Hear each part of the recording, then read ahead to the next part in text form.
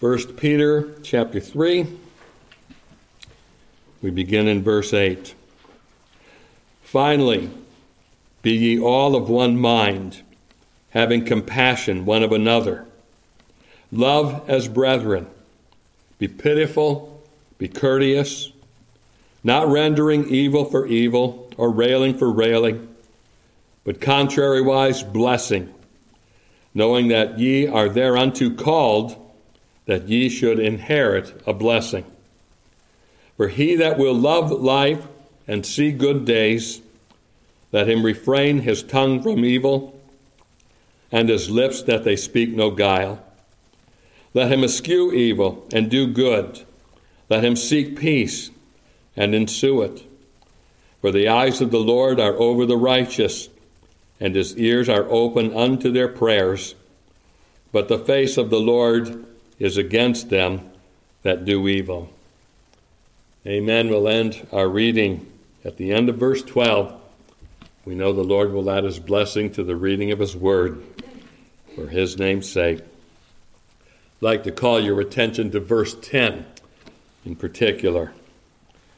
For he that will love life and see good days, let him refrain his tongue from evil, and his lips that they speak no guile.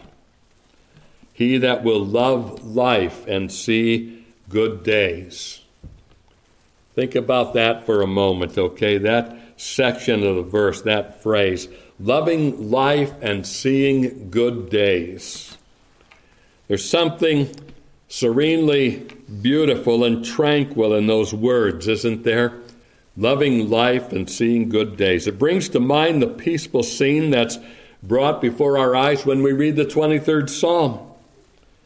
Psalm 23, we are led to green pastures beside still waters. Or it can bring to mind a scene from the book of Esther, after the Jews have been delivered from Haman's plot to extinguish them. And following that reversal, there was a national holiday that can remind one even of Christmas when you read in Esther chapter 8 and verse 17. And in every province and in every city, whithersoever the king's commandment and his decree came, the Jews had joy and gladness, a feast and a good day. In the next chapter, we find Mordecai decreeing a national holiday in which this good day, so to speak, was established. And it was marked as a day of feasting and giving gifts to the poor. Good days are certainly desirable days, aren't they? And now we find Peter addressing this very issue of loving life and seeing good days. The only problem with Peter's words is they really seem to be out of place in this epistle if you read the entire letter. You see in the earlier chapters and in the subsequent chapters that the situation confronting those Christians that are addressed here, and remember who they are Christians scattered throughout Pontus, Galatia, Cappadocia, Asia, and Bithynia. And they were knowing anything but peaceful days, anything but good days. When you read the statements that describe their trials, it doesn't exactly bring to mind the scene in the 23rd Psalm, unless perhaps you reference the verse there that says, "Thou preparest a table before me in the presence of mine enemies," verse 5. Peter rather references their heaviness in the midst of manifold temptations or trials, chapter 1 and verse 6. And in chapter 4 and verse 12, he exhorts them, "Beloved, think it not strange concerning the fiery trial that is to try you, as though some strange thing happened unto you." And near the end of the epistle, he pronounces a benediction. "But the God of all grace, who hath called us unto his eternal glory by Christ Jesus, after that ye have suffered a while, make you perfect, establish, strengthen, settle you." The setting for 1 Peter, then, is simply not a setting of serene tranquility, and yet we still discover Peter appealing to their desire for loving life and seeing good days. For he that will love life and see good days, let him refrain his tongue from evil and his lips that they speak no guile. Let him eschew evil and do good. Let him seek peace and ensue it. Such a statement, occurring as it does in such a setting, certainly presents to us, doesn't it, the potential for loving life and seeing good days, even in these days in which we live. And I know that might seem incredible on the surface of it, especially when you look at the sorry state of the world today, and with all the corruption and the mudslinging and the self-promotion and self-seeking, the mistrust, the sin, the violence, the crime, not to mention the plans that are in the minds of many to make life seemingly impossible for Christians. And when you look to a large degree at the sorry state of the church and how large a segment of the population that actually call themselves Christians is so willing to forsake God's word and go with the flow, all these circumstances would seem to make Peter's words almost beyond application in our day. Loving life and seeing good days? What? Are you kidding? I can't deny that with each passing week and month, I grow more and more anxious to bail out of the scene of time. I become glad that I'm not any younger than I am. It encourages me actually to think that I may be just about in the final lap of my time in this world. But then I find myself having to check myself and having to admit to myself that that's not the right way to think. You look at how the early church was treated, and you call to mind Acts chapter 8 that gives us the account of those early Christians being scattered out of Jerusalem. They had to leave everything behind. And then you continue to read in that chapter of how great joy was in the wake of everywhere they went, because they went everywhere preaching the gospel. And you suddenly realize that the potential really does exist for loving life and seeing good days. Peter was not simply trying to prop up sorely tried Christians with some kind of idealistic but unrealistic pep talk. No, he really means it when he speaks of loving life and seeing good days. So what does it take then? How is that potential realized? It obviously can't happen with the Christian the way it happens in the world, for the world can only gauge its days by how smooth the ship is sailing. What does Peter tell us about loving life and seeing good days that will enable us to love life and see good days? Well, that's what I want to focus on for a few moments this afternoon. This theme of loving life and seeing good days. How can we as Christians love life and see good days? Well, consider with me first, we must practice the ethics behind loving life and seeing good days. There is an ethical consideration here. We must practice the ethics. You'll notice that in verse 10 and the verses around it, there are certain ethics that are given to us both positively and negatively. It's interesting to note how grammatically, beginning in verse 8, Peter is not so much setting forth what a Christian should and shouldn't do as much as he's describing what a Christian is and is not. The words in these verses, you see, are adjectives and participles which describe the Christian. He's described, for example, as one who is of one mind or who is united with other believers. The words be ye, you'll notice, are in parentheses, but the actual word is a singular word in the phrase of one mind. It's a descriptive word. It's an adjective. It tells us what a Christian is. Let all be harmonious, another English version says. And I like that translation because it captures the difference between what I like to refer to as unity and uniformity. If the call was for uniformity, then the idea would be let all be done not harmoniously, but let everything be done in unison.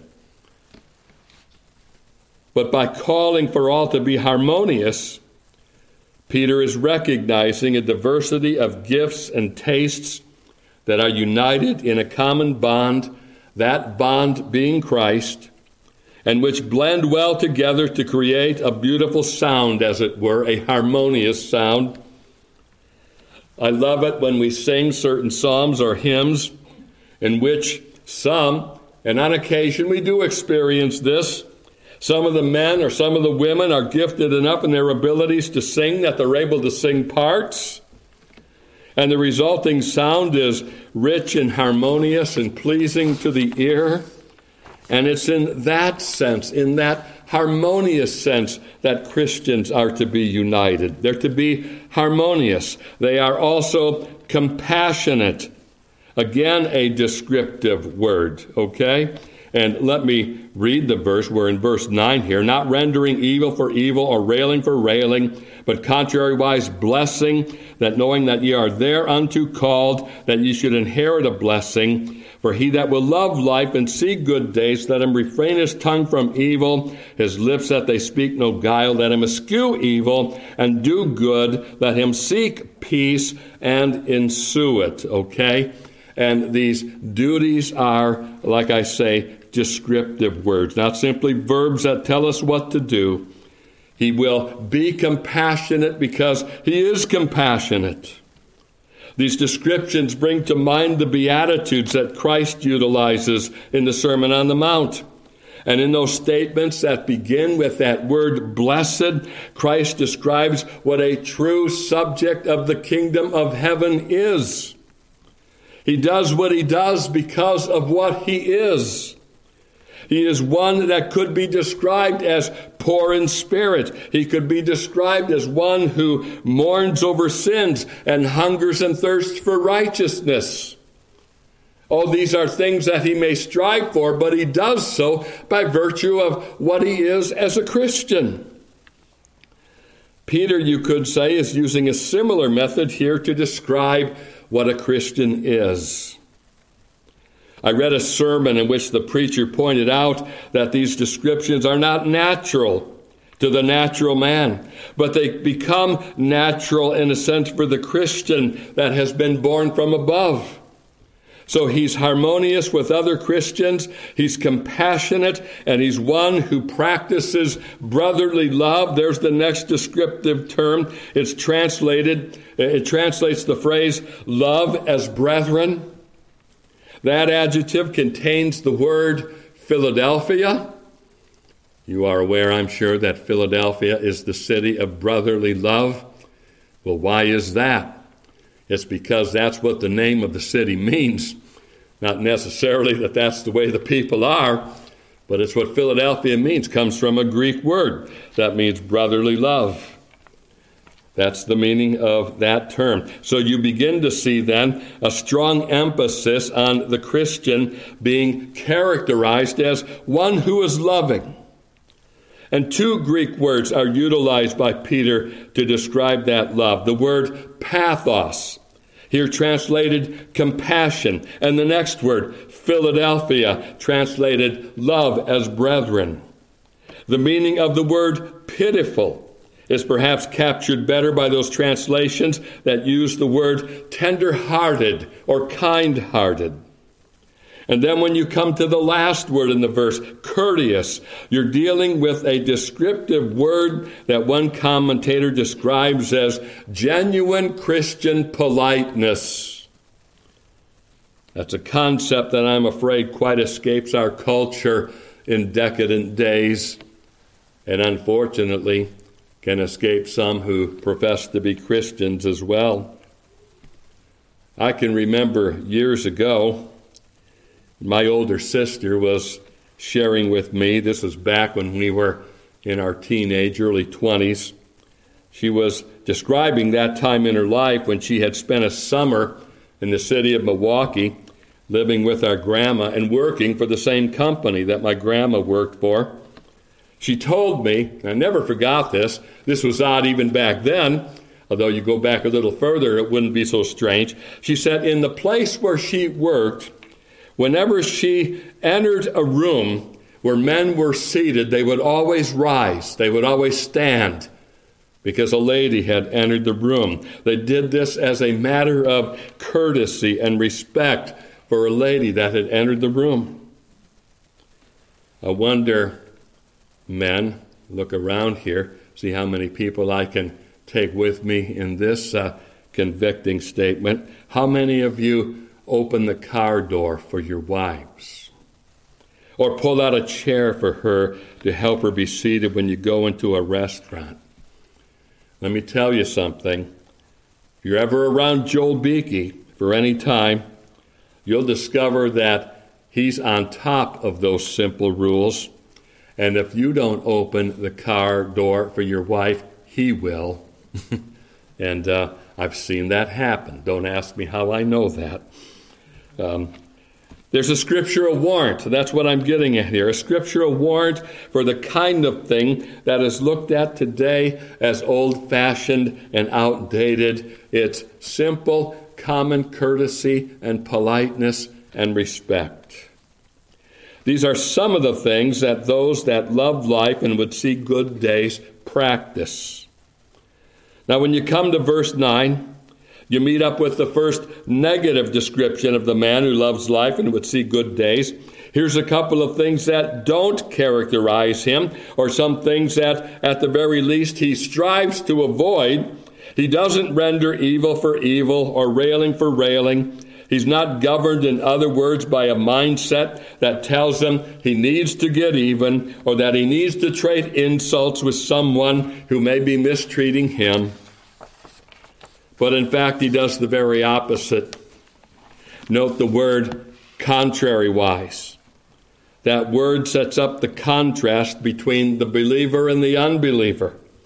It's the unbeliever who finds himself compelled to get even. It's the unbeliever that hurls insults and trades insults. In contrast to what the unbeliever renders, the Christian renders blessing.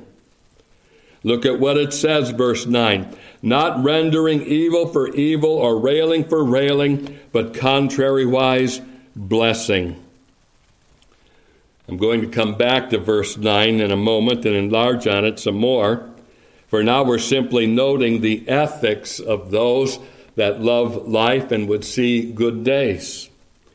And keep in mind, again, the setting of Peter's epistle. He's not setting out rules that only apply in a context of polite society. Peter is describing the Christian even as that Christian lives in a hostile environment. He doesn't get pulled down to the same level as the world. He stands out in contrast to the world in terms of his demeanor and his attitude and his words. His words become the next thing that Peter brings into focus when he says in verse 10, let him refrain his tongue from evil and his lips that they speak no guile. Another contrast is set forth in the next verse, verse 11. Let him eschew evil and do good. There's another King James word for you, that word eschew. That word brings Job to mind as he's described in the very first chapter of his book as one that was perfect and upright, one that feared God and eschewed evil. The idea is that the believer turns away from evil. He aims in a different direction. He's engaged in altogether different activities. Instead of doing evil, he's doing good. And in his pursuit of doing good, he seeks peace and ensues it, verse 11. And the word ensue is the same Greek word that is often translated by the word persecute. You see the contrast? The one who loves life and would see good days pursues peace with the same zeal that the enemies of Christ would persecute Christians. You know, it may be this very virtue in particular that is having an impact on Muslims in our day. I've heard it told, I've read the reports, maybe you have too, the reports that tell you that there have been more Muslims converted to Christ in the last 50 years than there have been in the past 1,500 years. And why do you suppose that may be? It would certainly have to be, at least in part, due to the very contrast that's described here by Peter. The believer loves life and would see good days, and in that love he seeks peace and pursues it. He lives out and proclaims the gospel of peace, and he tells of Jesus, the Savior of sinners, who made peace with God possible. So these are the ethics, then, of one who loves life and would see good days. I said a moment ago, these things don't come naturally to the man whose carnal mind is at enmity with God. And the Christian must indeed devote himself to cultivating these virtues. So long as he sows to the Spirit and not to the flesh, and keeps his mind stayed on Christ, these virtues will describe him in terms of what he does and does not do. But let's think next on the Christian's motivation for loving life and seeing good days. We've seen his ethics.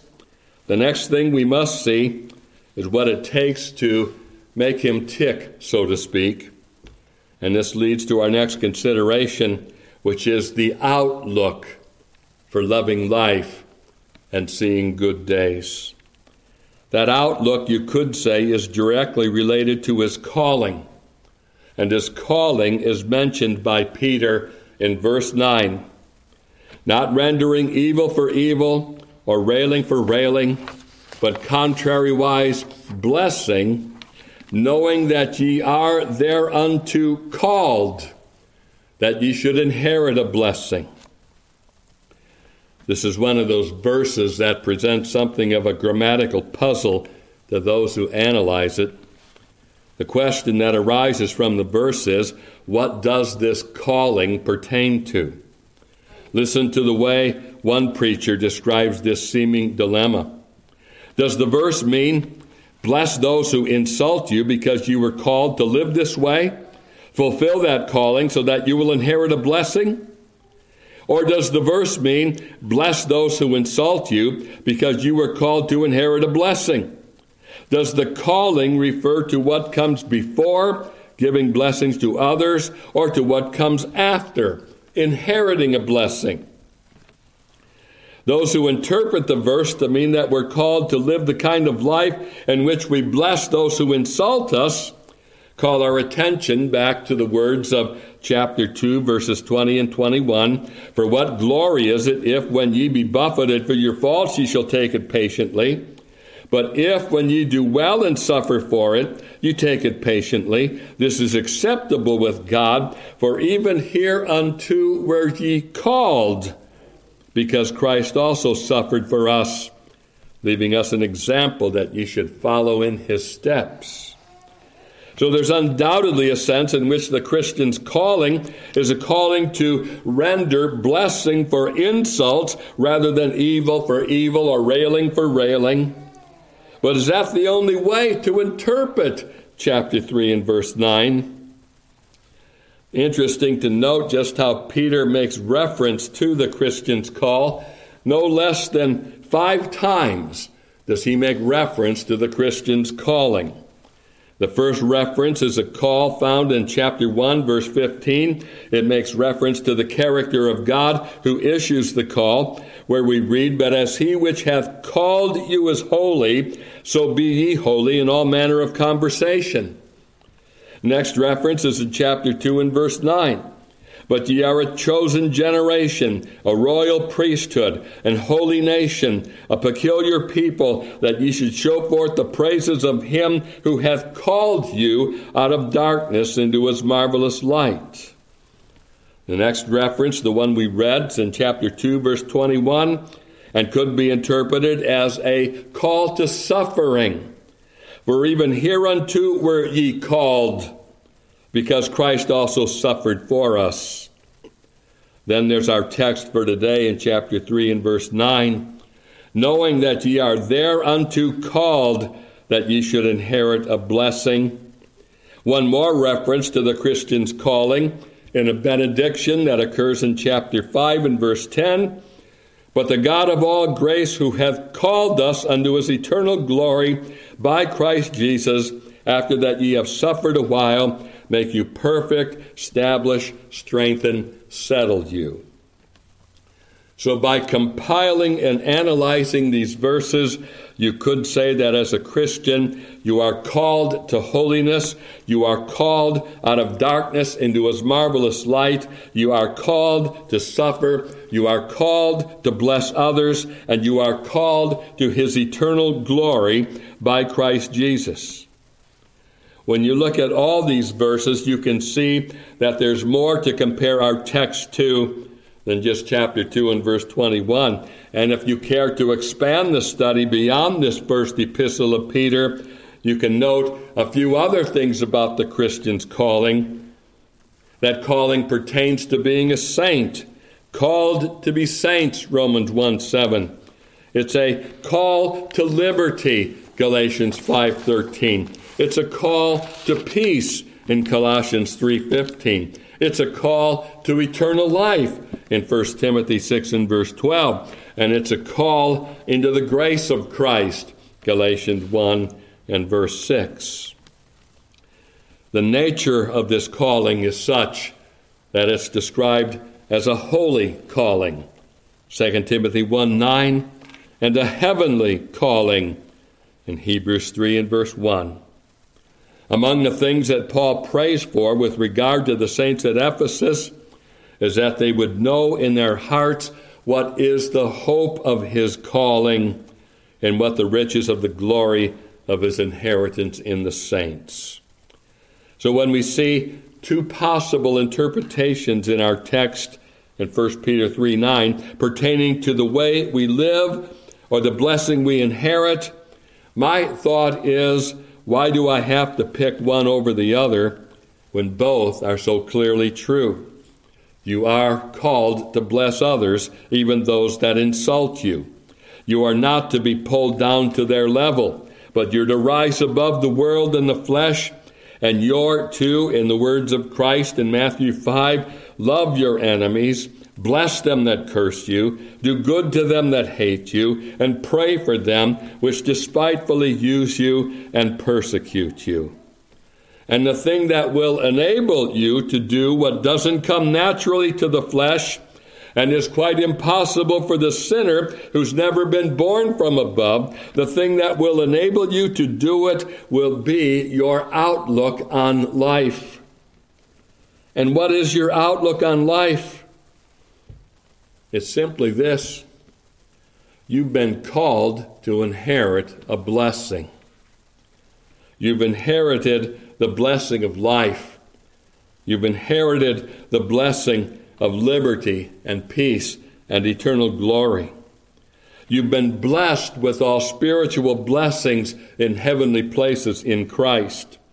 You have not only gained a great inheritance in Christ so as to make you a joint heir with Christ in all that he inherits, but strange as it may seem, Christ has gained an inheritance in you.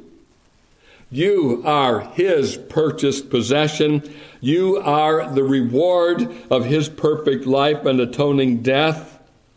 And when Paul's prayer for the saints at Ephesus is utilized by you, and you have made it your prayer so that you know in the depth of your heart the hope of his calling and the riches of the glory of his inheritance in the saints, and what has been the exceeding greatness of his power toward you who believe, when you know, in other words, that you have inherited great blessing, then you will gain the ability to bless others, even those who may revile and insult you. You'll be able to bless them because you will have gained a love for life and you've gained the capacity to see good days, because each and every day the blessing of redemption are yours in Christ Jesus. So we see the ethics behind loving life and seeing good days. And now we see the outlook that governs loving life and seeing good days. It is an outlook that recognizes that we are bountifully blessed. It remains for us to consider, finally and briefly, the resources for loving life and seeing good days. I realize that much of what I've been describing sounds good, but isn't always easy to live by the light of what just sounds good. It wouldn't have been easy for those Christians that Peter was addressing either. They were, after all, going through fiery trials. They faced challenges. They were sorely pressed. The devil, as a roaring lion, was seeking to devour them. And that's always been the case for the people of God throughout the ages. What then do we have to do to bring good-sounding things that pertain to our inheritance in the realm of day-to-day living, especially when living is tough? Well, I think the answer is found in verse 12, chapter 3. For the eyes of the Lord are over the righteous, and his ears are open unto their prayers, but the face of the Lord is against them that do evil. Our resource, you see, is Christ himself. He sees you. He knows you. His thoughts toward you are more than can be numbered. For I know the thoughts I think toward you, saith the Lord, thoughts of peace and not of evil, to give you an expected end. Jeremiah 29:11. You have his word to instruct you. You have his presence to guide you. And included in that word is his promise to never leave you or forsake you. We considered that this morning. That is the argument for finding contentment in all circumstances of life, because we know that Christ is with us and will never leave us or forsake us. And what's more, you understand the basis for his dealings with you. He deals with you on the basis of all his Son has accomplished. And because you know that you've inherited a blessing, even the blessing of Christ, then you also know that you have the liberty to see every circumstance of life is working together for good to them who are the called according to his purpose. And you have the resource of prayer. For the eyes of the Lord are over the righteous, and his ears are open unto their prayers.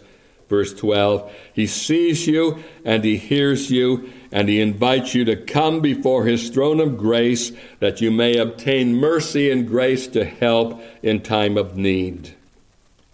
It is then because of such great resources at our disposal and such a glorious inheritance that has been made ours by Christ that we are able to say we love life and we see good days. I wonder if that's your profession of faith and your outlook this afternoon. There are those Christians, you know, who have a strange propensity for gravitating to gloom and doom. All they manage to see are the things that are wrong in the world. There's undoubtedly much in the world, especially in these days, to discourage us. That's why you need the constant reminder of Paul in 2 Corinthians chapter 4, verse 18, that our light affliction is but for a moment. And not only is it short and passing, but our light affliction is also accomplishing something. It's working for us a far more exceeding and eternal weight of glory. So how do you love life and see good days? Even in the midst of a crooked and perverse world that brings on death and destruction and awful days, you love life and you see good days by looking not at the things that are seen, but at the things that are unseen. For the things that are seen are temporal, but the things that are not seen are eternal. That's one of the reasons, that God calls us together week by week on His day, that we might in His house fix our focus on the unseen things that are eternal. Oh, how I hope you can see those unseen things today. If you can see your inherited blessing in Christ, then you will go forth from God's house today, loving life and seeing good days. Let's close then in prayer.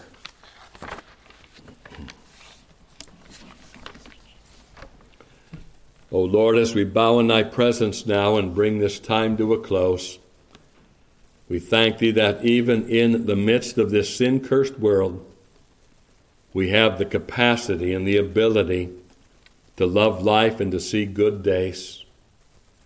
We know, Lord, we can't gauge this wonderful blessing simply on what the carnal eye sees, but we gauge it rather, O Lord, on the manifestation of Thy love that Thou hast shown to us in sending Christ to die for our sins. So, Lord, we pray that Thou wilt help us to keep our minds and hearts stayed on Him. May we practice the ethics that a Christian practices. May we not be pulled down to the same level as the world. May we indeed, dear God, know the joy of salvation as our strength. We ask these things in Jesus' name. Amen.